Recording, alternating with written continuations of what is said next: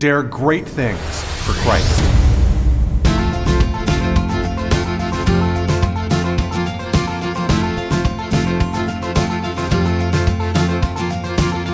Christ calls us to dare great things. In the marketplace, as well as in the mission field, there has never been a time like the present for the spirit of the Catholic entrepreneur. Now is the time for men and women of great courage and great vision to engage our church and our culture. Now is the time to dare great things. And here is your host as we dare great things, Father Nathan Cromly, the president and founder of the St. John Institute. In my work helping cultural and business leaders grow deeper in their faith, I have had the occasion to be able to preach several times on the life of St. Peter. I'd like to share some of my thoughts with you now, looking at Peter and asking ourselves, what was his leadership style? How did God use and form him to be the rock upon which he built his church? Good morning, everybody. I'm so happy to be with you. The importance of what we're looking at here today, I think is something that's going to wake up a lot of you into understanding not just who St. Peter is and who he was, of course, for the early church, but also who you are. When we look at the life of a saint, in particular the life of a saint in the Bible, we're looking at something much greater than an inspirational story. Almost like a lot of people think of the life of a saint almost like a myth, right? You kind of sink in and then you listen to some sort of fictional exploit of, grandeur as they do these things that you could never imagine doing.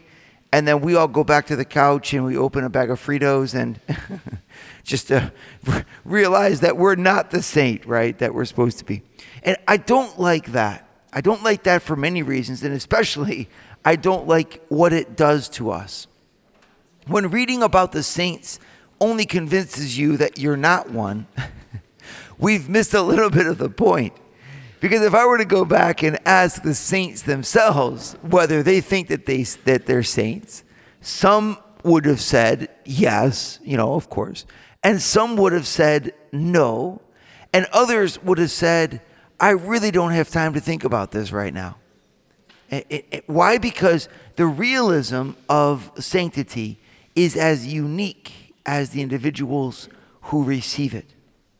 And that means that your holiness is not an optional question. Your holiness means you living the life that God wants you to live, fully redeemed, fully yourselves.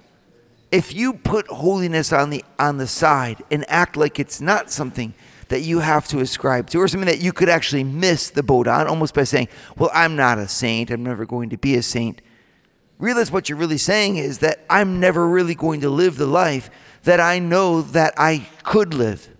I know that I should live. That means that I'm missing the whole purpose of who I am.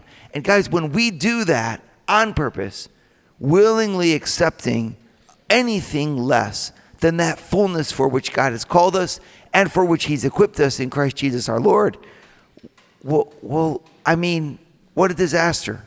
Now, God in his great mercy can forgive us and help us and set us straight, and etc., but not if we completely close ourselves off to it. And beyond what happens to our immortal soul, there's always just the question of what happens to our mortal life and the people whom God has put in this world dependent on us and on how we're going to answer that question. If you were just sitting in the room right now, if you were just to take a few minutes and write down, even as I'm talking, you can do this, you can pull out your papers and start writing down the names of people that you are influencing directly, from your wife, your 5 kids, right? Your nephews. Start writing them down, right? Your cousins, my mom, my dad, they're depending on me. And that's not even accountable. Of course, there's a soccer team, then there's the book club, and then there's if you were to make a list of all your employees, how many people are interacting with you on a daily basis, or the decisions that you make on a daily basis. If you're an upper level executive, you put that, you might have thousands of people who are depending right now on the decisions that you're making in this room. And when their leader decides that they don't need to have the optimal success that God is calling them towards, their lives are directly impaired. Now think about that. If you are set by God as a leader over your family and you have 24 grandchildren, right? And you decide in your heart that you're not going to shoot for the stars, you have limited the cultural influence that your life will necessarily have over those 24 grandchildren, not to mention over your spouse and everybody else. You've limited it. Why would we want to do that? We don't. The God made us leaders, and we've accepted that mantle of leadership in our family, in our companies, and our cultures. We've accepted that role that we have because we want to render an account to God with giving him back the fruits of our life and not the excuses of our life. That means that as a leader, I need fundamentally to accept this call to greatness and to bring that call to greatness to its full fruit. I mean, think about this again, like what could your life be in the lives of others if you opened your hearts to hope and you said, yeah, you know what? I'm out there in my field. I really wish I wasn't in my field. I wish I wasn't working as hard as I'm working. I wish that I would have made different decisions in my life. But you know what? I'm going to give an example to my kids and to this world around me that Jesus Christ is Lord. And that's by claiming this work that I'm doing as an act of service back to him. Could you just, how that would light up the room around you. And instead of carrying the gloom of feeling like a failure and thinking you didn't do it right and wishing you'd be somewhere else doing something else, you can start to make that impact that your life was supposed to make. But it hinges on the decisions that you make right here in this room. It hinges on whether or not you will accept to be the leader of these people, responsible for the impact of your life. And as soon as you do, well, the next question is, well, then how do I do the most good that I possibly can? And my friends, that's the question of the saint. That's the question of the person who's moving forward. That's the question I want you to answer today. Father Nathan is producing an ongoing source of videos to form, unite, and inspire you and your family. Go to eagleeyeministries.org. That's EAGLEEYE ministries.org. And subscribe to Eagle Eye Pro. Subscribe today. All right, so I think we need to start with a prayer. We want to talk about the life of St. Peter, and we can't really do that without talking about his master. So let's start with a prayer, shall we? In the name of the Father, and of the Son, and of the Holy Spirit. Amen. Come, O Holy Spirit, Father of the poor, illumine the hearts of thy faithful, and enkindle in them the fire of thy love. Send forth thy Spirit, and they shall be created, and thou shalt renew the face of the earth. Let us pray. O God, who didst instruct the hearts of thy faithful by the light of the Holy Spirit, grant us in the same Spirit to be truly wise and ever to rejoice in his consolation. Through this same Christ our Lord. Amen.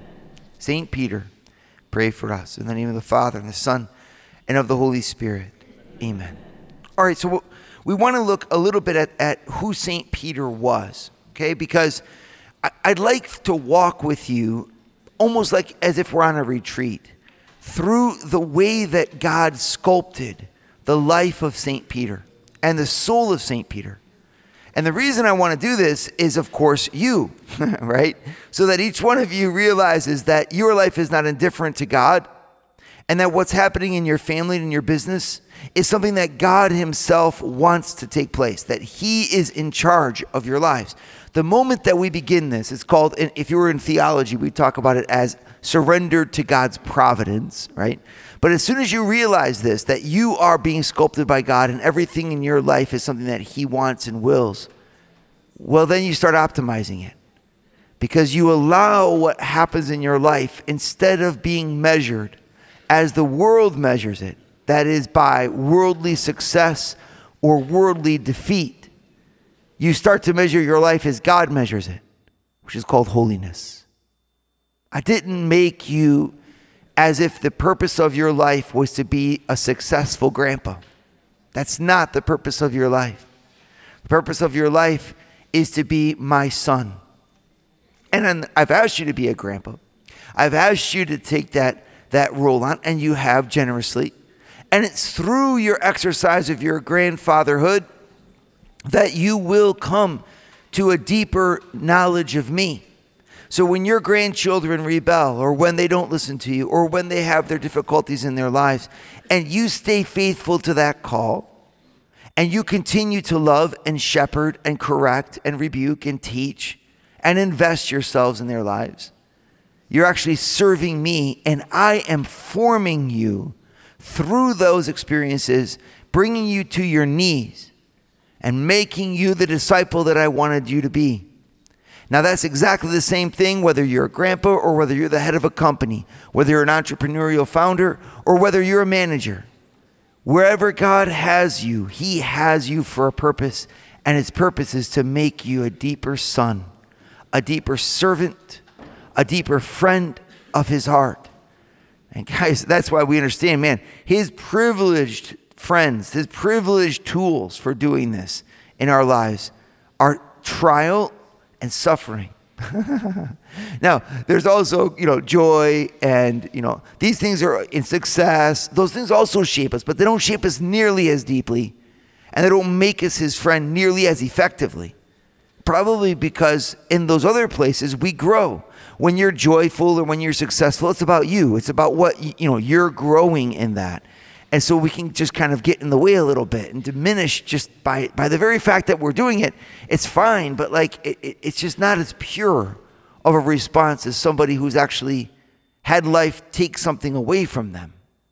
When life takes a relationship and tarnishes it, or takes a possibility and snuffs it out for you, it hurts.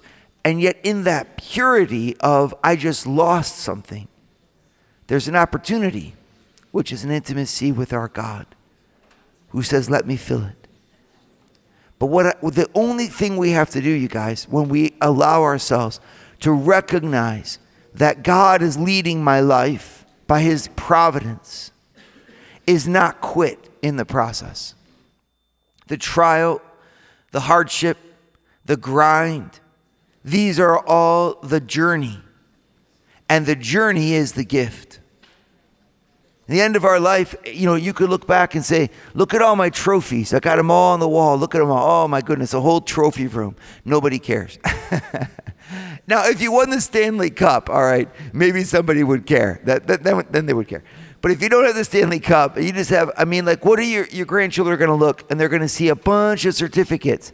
Grandpa was the outstanding salesman of the month. Grandpa was and they're going to say, wow, isn't that something? And then they're going to walk out the room. It's not our trophies that define us and our greatness. And all those trophies anyway, they're just the fruit and the result of something much deeper called character. And that character is what God is causing for me. Because character, it never leaves you. Wouldn't it be neat for your grandchildren seeing those trophies? There's nothing wrong with those trophies, those certificates, those plaques. Seeing all those, wouldn't it be neat if they were to become proud of their grandpa by saying, and I am his grandson? That would really be something. Because then what you've passed on isn't all of the trophies. It's somehow or other you communicated that kid during his life who he was and who you were. Where does that come from? That comes from God and your relationship with him. That comes from the experiences of your life that God is putting in front of you and the way that you rose to meet them. That comes from the holiness that God is calling you to, and it forges that holiness inside of you. My friends, that's exactly what it's like following the life of a saint. St. Peter didn't know he was a saint before he was St. Peter. Just think about that. St. Peter was walking on the earth. He would have smiled, shook your hand just like anybody else. You see all these people that they meet Pope John Paul II, right? And then everybody says, oh my gosh, well, at the time you were meeting Pope John Paul II, you may have thought that he was a saint, but he was just a human being just like you, shaking your hand. Well, St. Peter was the same way.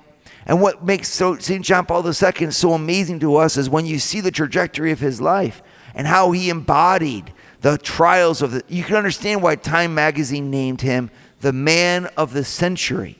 It's true.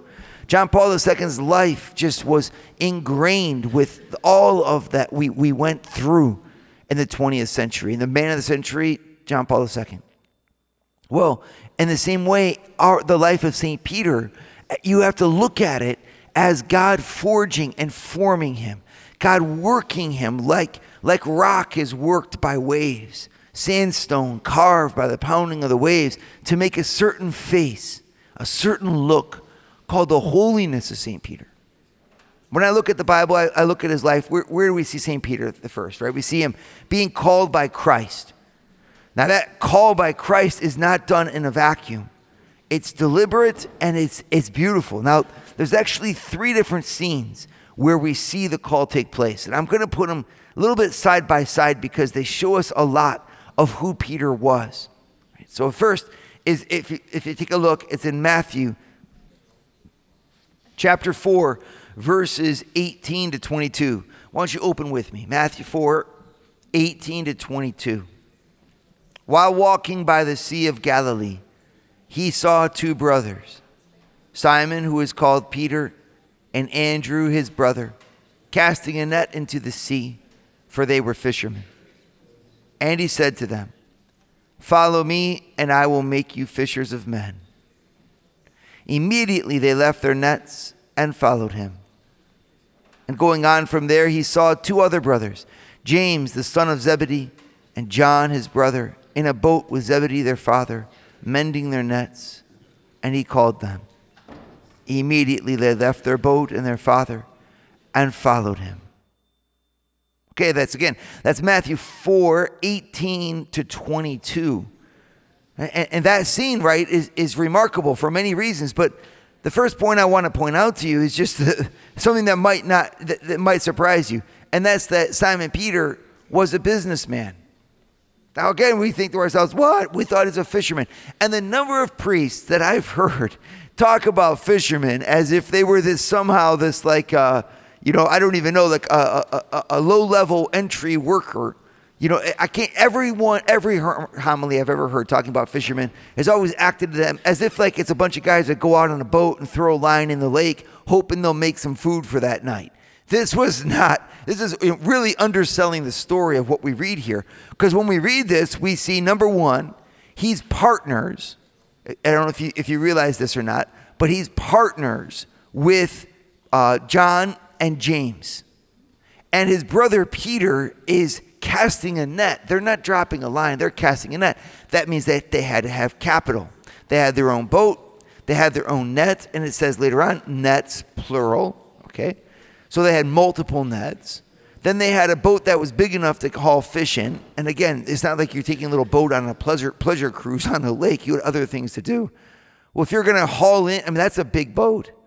Well, where did they get that big boat from? And it actually says, it was that they were with their father. All right, so we can see that in a little bit greater detail when we look at it in the Gospel of Mark. If we look at that same scene, Mark 1, 16 to 20, listen to a little bit of the details. Passing along the Sea of Galilee, he saw Simon and Andrew, the brother of Simon, casting a net into the sea, for they were fishermen. And Jesus said to them, "Follow me, and I will make you fishers of men." And immediately they left their nets and followed him. And going on a little farther, he saw James, the son of Zebedee, and John, his brother, who were in their boat mending the nets. And immediately he called them. And they left their father Zebedee in the boat with the hired servants and followed him. So this is a scene. They have hired servants. You've got a business. And when you look at least it says it there explicitly, right? James and John, the sons of Zebedee, you've got a second generation business being handed on from their first generation, who's the founder, of course, and that's their father. So their father is actually there and working with them, of course. You have Simon, Peter, James, and John. You've got a company. This is an entrepreneurial businessman whom Christ has called. Some of you sitting there today are business leaders. You're working in the business world. Do you think, and isn't it neat to think, that God is using your business and your experience to form you to be the leader after his own heart? I mean, just to make this point a little bit, clearer, if you look at Luke chapter 5, right? This one's the second scene. The first one, you got Jesus walking along the side of the Sea of Galilee, and he calls them. But look at Luke 5. On one occasion, while the crowd was pressing in on him to hear the word of God, he was standing by the lake of Gennesaret, and he saw 2 boats by the lake. But the fishermen had gone out of them and were washing their nets. Getting into one of the boats, which was Simon's. Okay, isn't that neat, right? There you got private enterprise and private property. It's amazing. Simon has a boat. Jesus doesn't say to Simon, you shouldn't have a boat. That's the state's boat. We're going to have the government provide boats for everybody because we don't want people to have boats. No, private property. Simon has a boat. Jesus, and he has permission too. It's kind of neat. Getting into one of the boats, which was Simon's, he asked him to put out a little from the land. The respect that Christ has for private property, and therefore the respect that he has for you, the workers, who, by the work of your hands, own the tools of your trade. That respect is it's amazing. And there's Jesus. It'd be almost like Jesus saying, would you mind, making me a hamburger, Mr. McDonald? I really would appreciate having a hamburger, And Mr. McDonald, well, I'll cook up a hamburger. That's what I do, exactly. Well, Simon's a fisherman. Now look at this. He asked him to put out a little from the land. And he sat down and taught the people from the boat. And when he had finished speaking, he said to Simon, put out into the deep and let down your nets for a catch. Simon answered, Master, we toiled all night and took nothing. But at your word, I will let down the nets. Okay, remember, nets, plural.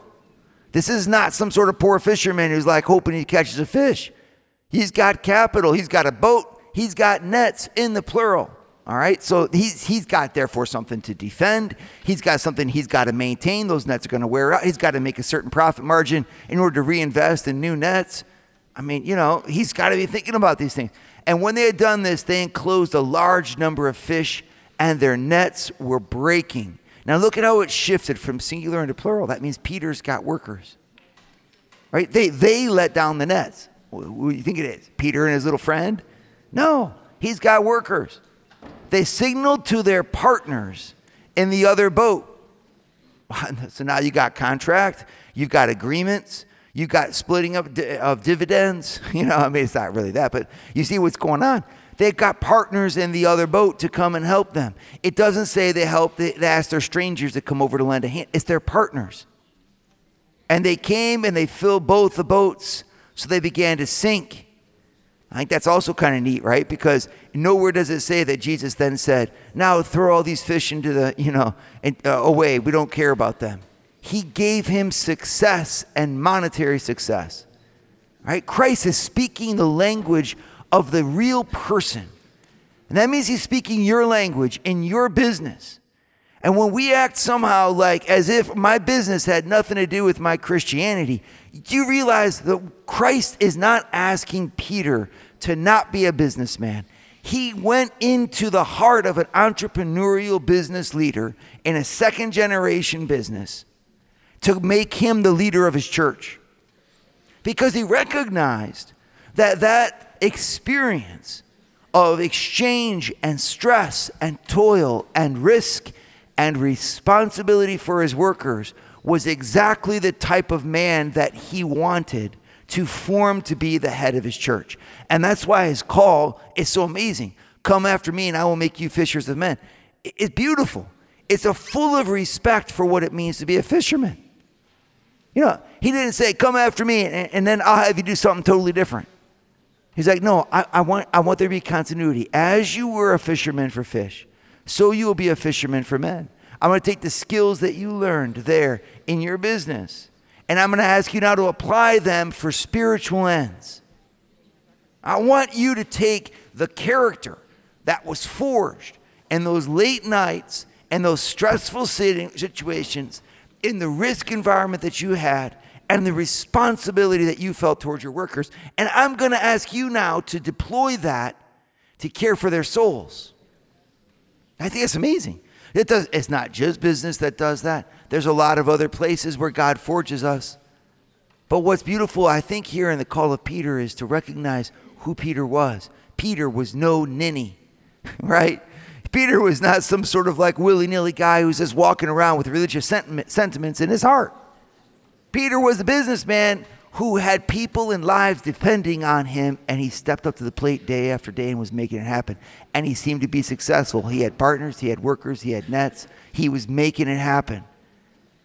And that mind, that person, is the one whom our Lord loved and called to be the head of his church. Guys, this is beautiful to see that, because he loves you too. As you look at your life and you look at the background and the past and the history of where you came from, I want you to see God's call and God's working. And then I want you understanding that to see how much he's appreciated what you've done. Swinging your hammer, laying on your back, fixing cars, starting your restaurant businesses, all the things that you've done, those late nights and those, God appreciates that. And he's using that to form the leader of your families and of your hearts. And you have to think as much about you as God does.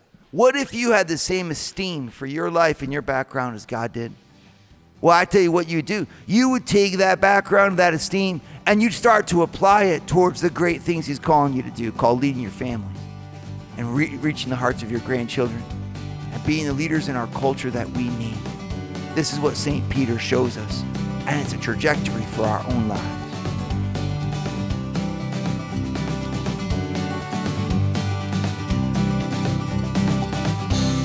Dare great things for Christ.